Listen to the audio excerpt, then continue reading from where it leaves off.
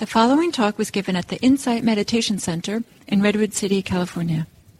Please visit our website at audiodharma.org.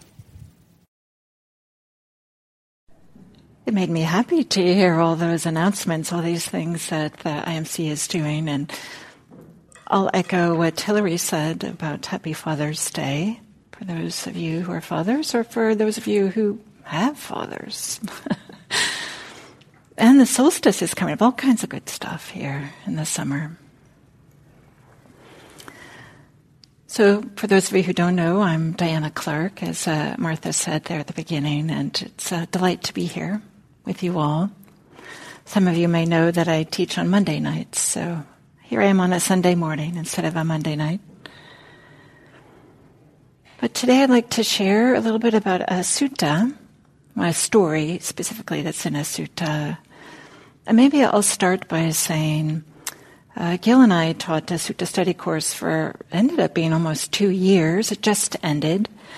And a theme that we kept on pointing back to in so many different ways, a theme was the importance of direct experience. Like, what is happening right now, this moment? As opposed to our ideas about it, as opposed to some philosophy, as opposed to some mystical or metaphysical ideas, just this, encouragement to come back. What's actually happening in this moment? And it was quite something to see just how this showed up in the suttas in so many different ways. And I would say that a big part of practice is learning to make this distinction. You might think, well, that's obvious. I know when I'm thinking and I know when I'm sensing, but it turns out this can be even more and more subtle. The way that our concepts, our notions, our ideas, our beliefs, our views are a little bit different than what's actually happening in this moment. And of course we do this. Of course humans do this. They have ideas and views and opinions. Of course they do. We need them. But there's so much a way in which we are often living in our heads instead of being embodied. There's a way in that we are looking for the answers, we're looking for ease, we're looking for comfort, we're looking for happiness with something that's out there, and out there being something that's going to happen in the future, or in another setting, or anywhere but here. Right? And out there, of course, only exists in our minds. Doesn't happen right here in the moment. If we're not looking for happiness and well-being or end of suffering with something out there, then maybe it shows up as we're trying to figure something out. Like, everything is going to be okay as soon as I solve this problem. Or maybe there's that problem, right? Have you noticed? It never ends, right? And of course we do this. Many of us in our professional lives or in certain education, we've been rewarded for this type of thinking. Just solve the problem, the next problem, the next problem, the next problem, and everything will be fine. And it's such a radical idea in some ways that this teaching is pointing to, can we just be with actually what the experience is here? And then, Phil, I'm going to ask you, can you put the volume just a little bit higher? I feel like I'm straining a little bit with my voice to make it just be a little bit louder. Thank you. So many of you will be familiar with this sutta that I'll be talking about. It's the Bahiya Sutta.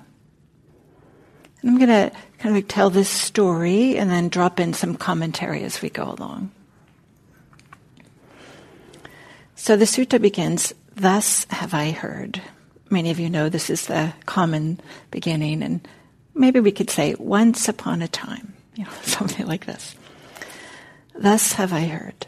At one time the Buddha was staying near Savatthi in Jeta's Grove in Anathapindika's park."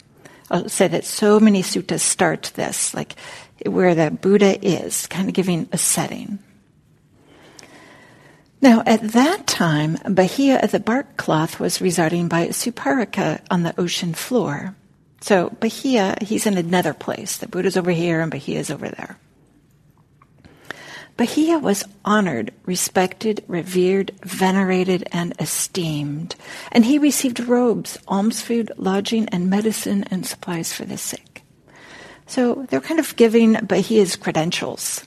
Who is this person? He was a spiritual leader. A lot of people followed him, thought that he was a good leader. And these list robes, alms foods, lodgings, and medicine, those are the usual, like the list of 4 things that spiritual leaders need. And in particular, Buddhist leaders need. They would say they need those 4 things and only those 4 things. But that's another story to talk about that.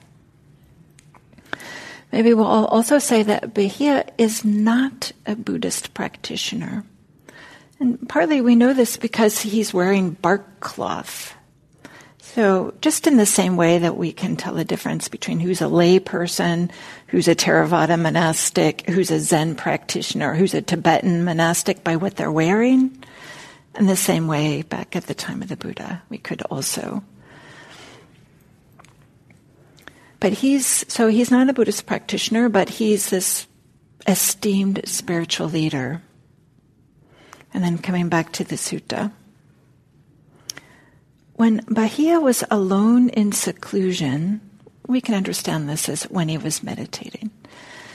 When he was alone in seclusion, this line of thinking appeared to his awareness.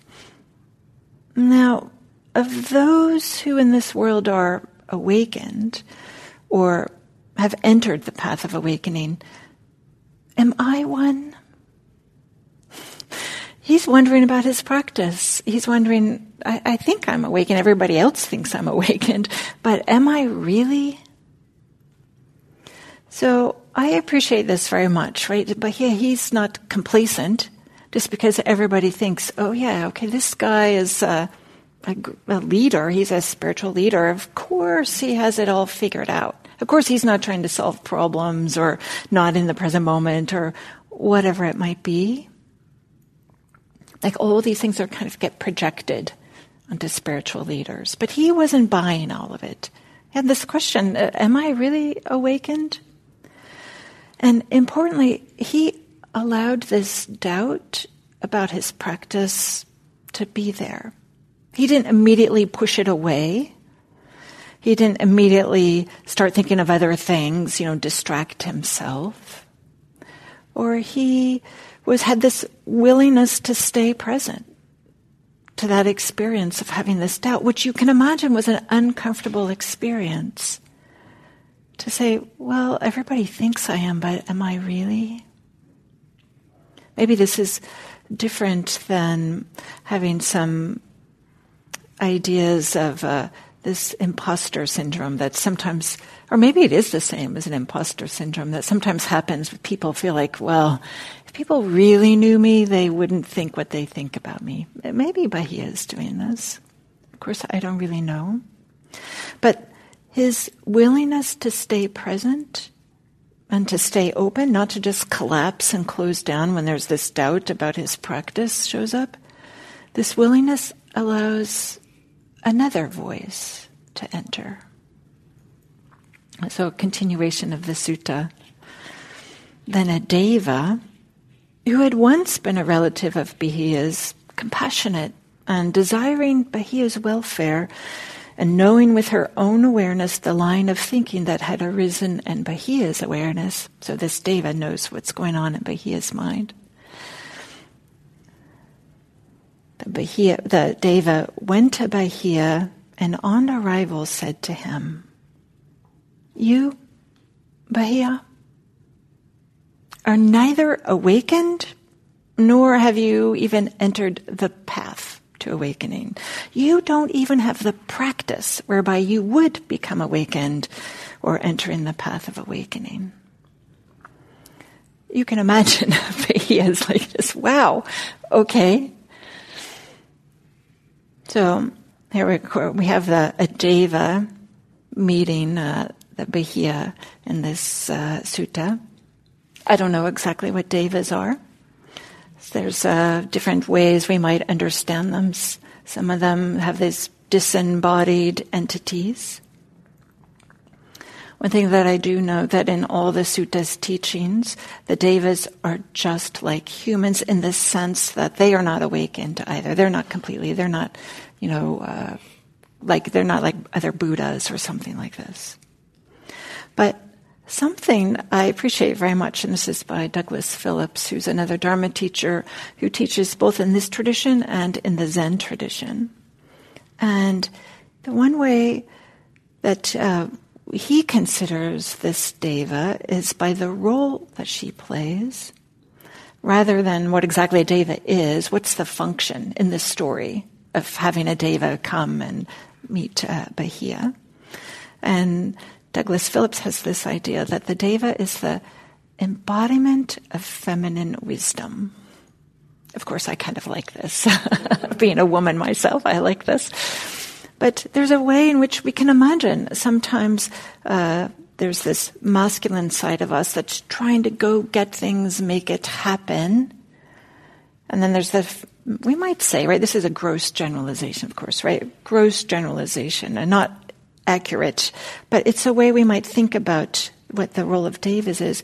And then there's also kind of this feminine wisdom that's like, wait, is that the only thing that there is? Is this going and getting things?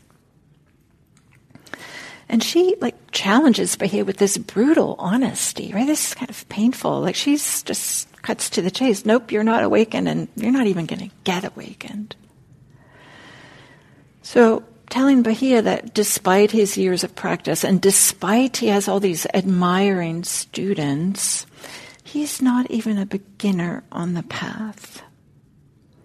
And another way we might think of this idea of the feminine wisdom is that there's sometimes making this distinction between masculine or feminine, no matter which gender we are, that there's sometimes are aspects of ourselves that we're cutting off a little bit, that we're ignoring, not paying attention to. We can just drop this idea of feminine or masculine. There's just often parts of us that we are trying to avoid, that we're trying to pretend aren't there, and maybe even secretly wish that they'll go away. So this is one, Douglas Phillips is one way that he's interpreting this deva. But no matter how we think about it, we might notice that maybe doubt has arisen in your practice too. Maybe you've had some ideas like, am I doing this right? Everybody else seems like they're awakened or on the brink of awakenment, and I'm here struggling with being lost in thoughts or whatever it is that we might be struggling with at the moment. So we might have doubt about our capacities. We might have doubt about the teachings. What's this idea of devas? Might have doubt about the teacher. Do they really know what they're talking about? Does she really know what she's talking about? Or maybe we've had expectations about, the results of this practice. We had this idea, okay, I'm just going to learn this meditation practice, and everything is going to be easier. My life is going to be better. And maybe it hasn't turned out exactly the way that you were hoping or wanted it to be. So maybe in some ways we're kind of like Bahiya. But there's something here that what do we do when we have these doubts to our practice, or we have some indicators that we still have some work to do? There's two ways that we could do this, that we could approach this when this doubt arises. One is to go down the path of resignation, self-judgment, despair, bitterness, blaming, disdain. There's all kinds of words I could use here. And sometimes we might travel some distance down this path before we realize this actually is leading to more suffering, not to less suffering. This isn't making things better.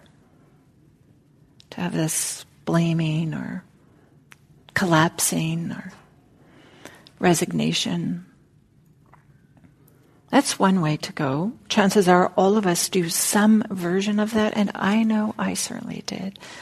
certainly earlier in my practice, I would just get angry at the teachers, these poor teachers. They didn't know what I was projecting onto them.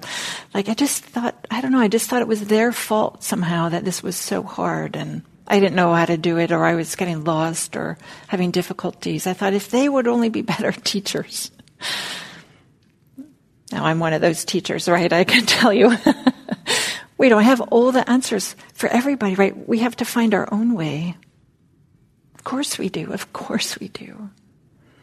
And that's the second path, or that's the second response we could have when we have all this response. When we discover that there's some difficulties, we could, rather than the path of blaming or self-judgment, we could go down the path of practice. That is, we could bring attention to our experience at that moment. This is what doubt feels like. This is what blaming feels like. This is what despair feels like. This is what feeling confused and angry and not even sure I want to do this practice anymore feels like. It feels like this, and it's uncomfortable. So there's a way in which we can just bring our practice to our experience, which, to be sure, it might be the precise thing we don't want to do. But this is what's being asked of us, not to be somebody different, not to have different experiences, but to be with what's arising as best we can. As best we can with whatever's arising.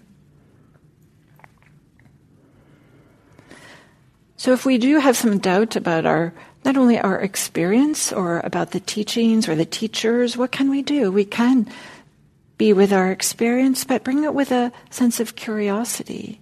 Do some investigation. Talk to a teacher. Read Dharma books. Listen to Dharma talks. Talk to other people. There's so many ways in which we can maybe share our experience in a way that feels comfortable for us, that is a part of the practice. I would say for me, I certainly would not have stayed with this practice if it weren't for some friends that I had along this Dharma path.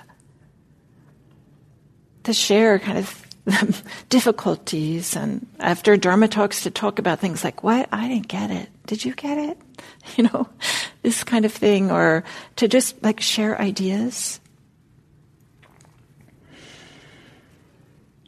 And maybe the last thing I'll say about this, that when we're having difficulties, to engage with the practice and to bring some curiosity about it.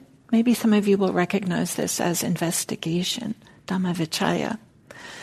And many of you will know that investigation is a factor of awakening. It's an integral part of this path towards awakening. So it's not like something that we do on the side until we could get back to the real practice. It is the practice. To bring some curiosity, some just being present, what's going on here, to what's actually happening. Okay, to get back to the sutta, Bahiya. So the Deva just told him, okay, you're not awakened and you're not even going to be awakened. And I give Bahiya a lot of credit, because here's what happens next. Without hesitation, Bahiya asks the Deva, but who in this world is awakened or has entered the path to awakening? And she said, Bahiya, in the northern city of Savatthi lives the Blessed One, the Buddha, a rightly self-awakened one. He is truly awakened, and he teaches the Dharma that leads to awakening. Then Bahiya, deeply chastened by the Deva, left Saparaka and traveled all the way to where the Buddha was where the Buddha was staying. Put this in context. This is thousands of years ago, and the distance between where Bahiya was and where the Buddha was is over 1,000 miles. Right? He had to walk. Right? Maybe he had a chariot part of the way or some of the way, I don't know, but 1,000 miles is a long time, right? Before there's roads or pavements, not even doesn't exist yet. But he undergoes this. He has his commitment, and he's willing to travel this distance. In my mind, adding this little detail into the story is pointing to the amount of commitment that Bahiya has. Like, he really wants to get awakened. So Bahiya, he doesn't defend or rationalize but everybody else thinks I'm awakened. Are you sure? Instead, he says, well, if I don't have it, where can I find it? And then he goes to see if he can find it. So he travels to where the Buddha is, and getting back to the sutta. There, Bahiya found a number of monks doing walking meditation outside. He went directly up to them and asked, "Where, Venerable Sirs, is the Buddha staying? I must see him immediately." He has this, urgency. And then he was told that the Buddha had gone into the city for alms round, right? Of course, the monastics every day are getting alms. So the Buddha wasn't there, the place where other monastics were. He was in the town. So Bahiya hurried immediately to the city, where he found the Buddha on alms round. The Buddha was moving with great calm, his mind at peace, tranquil and poised. This is how Buddhas are. Bahiya approached the Buddha, threw himself to the ground before him, and with his head at the Buddha's feet, he said, "Teach me the Dharma, O Blessed One. Teach me the Dharma, O Holy One, so that it will be for my long-term welfare and happiness."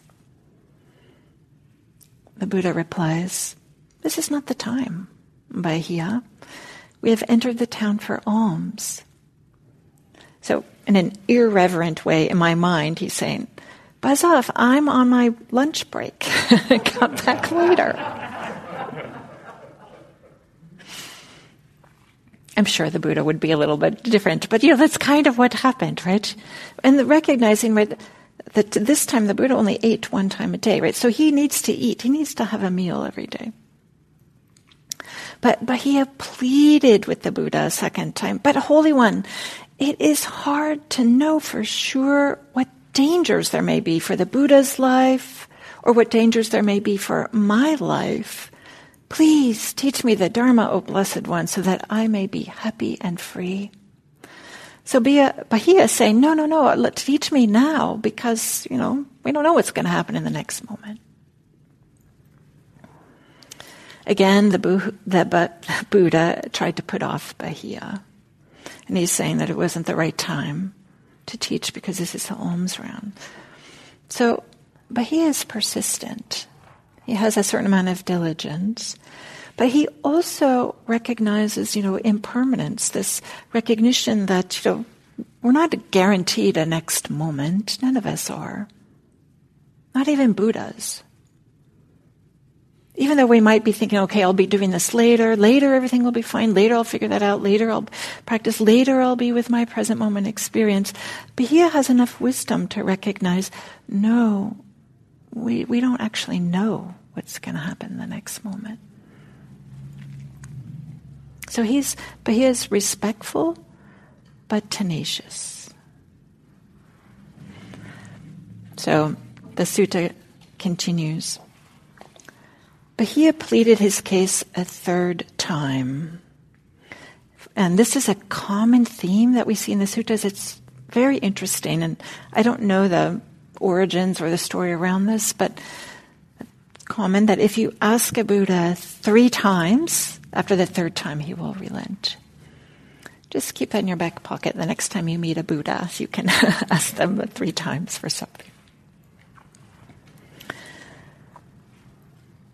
Bahiya pleaded his case a 3rd time, and this time the Buddha relented and said, "Well then, Bahiya, you should train like this.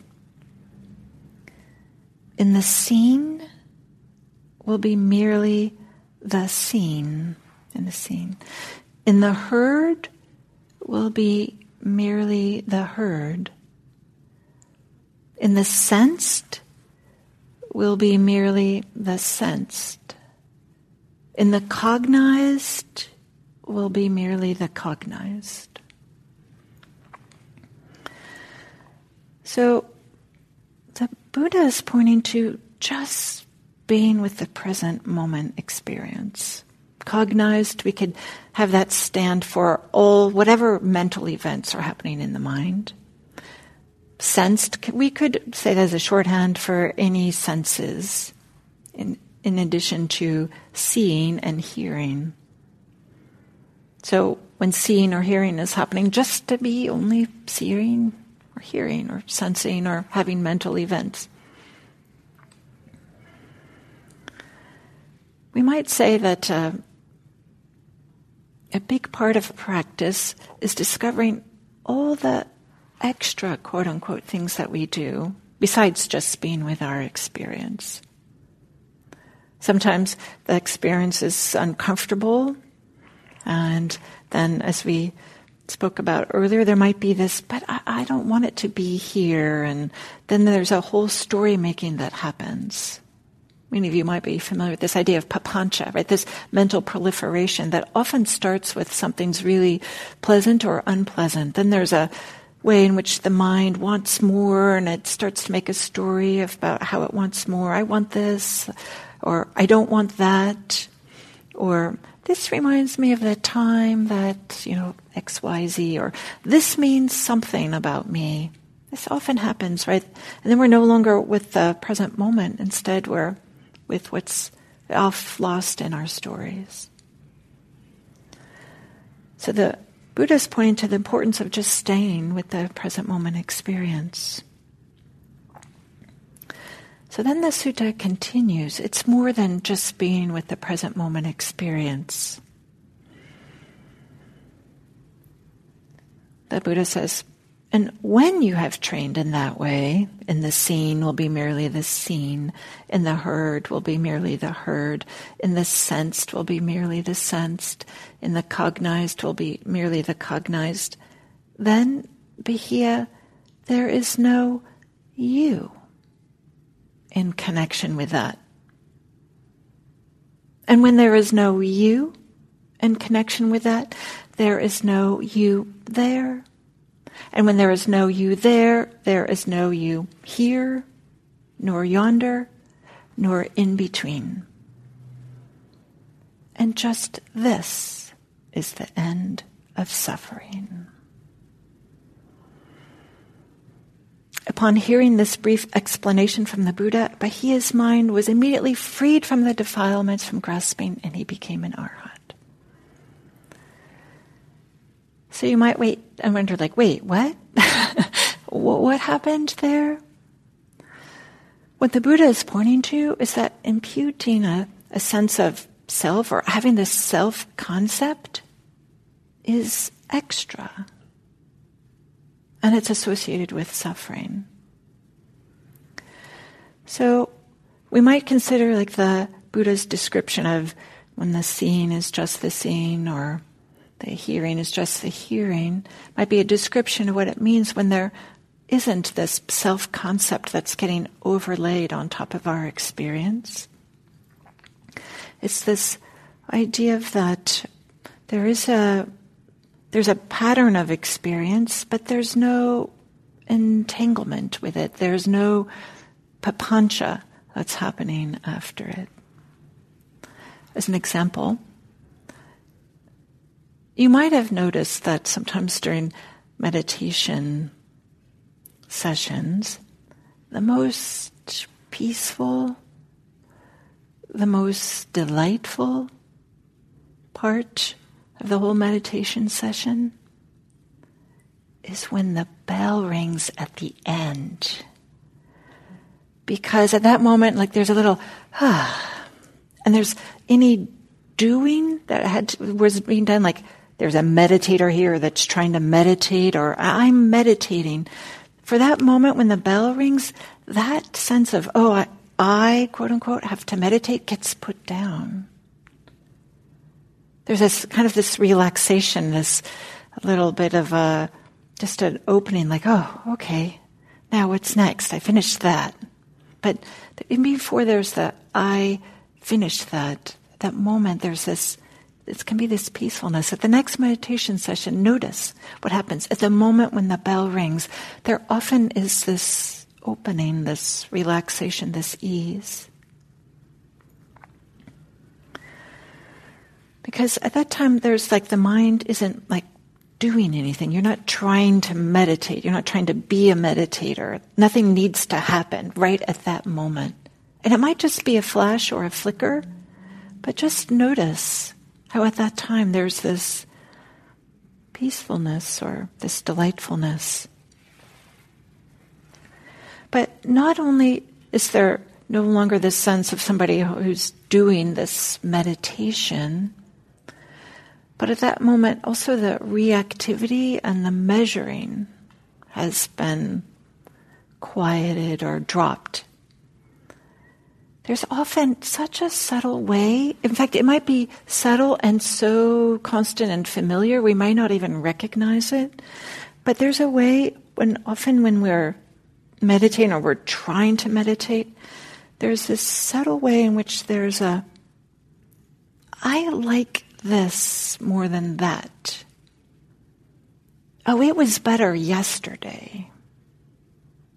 What am I going to do tomorrow so I can have this experience again? Or I don't like this as much as that, right? There's this subtle measuring or comparing or a sense of me trying to make things happen that gets tangled up with our experience. And what the Buddha is pointing to is that's extra. We don't actually have to do that. That doesn't need to happen. In fact, that can get quieter and quieter and quieter. And usually this is how it happens, is it's this doing the extra is on a spectrum. Sometimes it's so obvious, like, I don't like this, please make it go away. I hate this. When is that dang bell going to ring? And there can be a really strong sense of, I want something in particular to happen. Or it could be really quiet. Just every now and then there's a thought that floats up like, oh yeah, this is nice. I hope it stays like this. Wow, look at me, I'm meditating. It can be something like this. It can be really, really strong or really, really subtle. It's not a binary on or off when this extra is added. So this reactivity, this measuring, this entanglement is caused, we might say, by this self-concept, that there's this idea of a self, that because the self, it wants things to be a particular way, wants things to be pleasant and comfortable. And it's this way of trying to bolster and protect this notion of this core or this notion of an essence that underlies suffering. And whether that suffering is just stress or uncomfortableness or just flat out awfulness, it's this self-concept at the beginning, at the sense of this being at the core, that is the source. That's fueling the reactivity, it's fueling the suffering.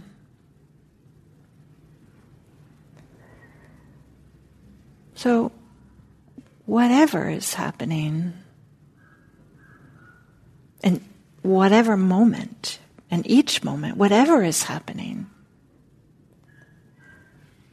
this can be the entry point to practice.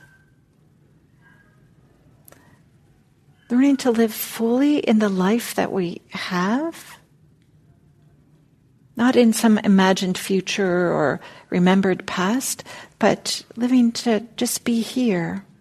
Oh yeah, this is sensing. Feels like this. Seeing. Seeing is like this. Hearing. Hearing is like this. Whether you're in a meditative state, whether you're in a meditation posture, whether you're just washing the dishes or driving or whatever it might be, whatever whatever your experience is, this can be a doorway to practice. And just to be with the seeing or the hearing or whatever mental experience is happening. And freedom is possible right there, at that moment.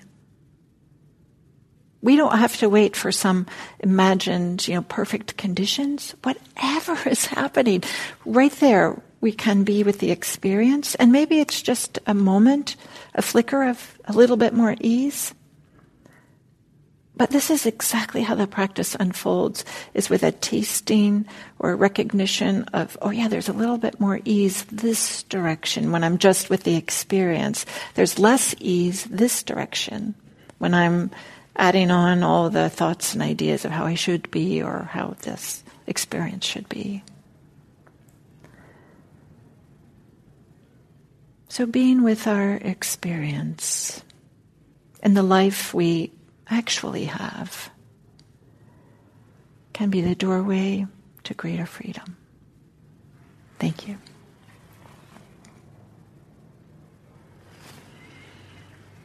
So I wish you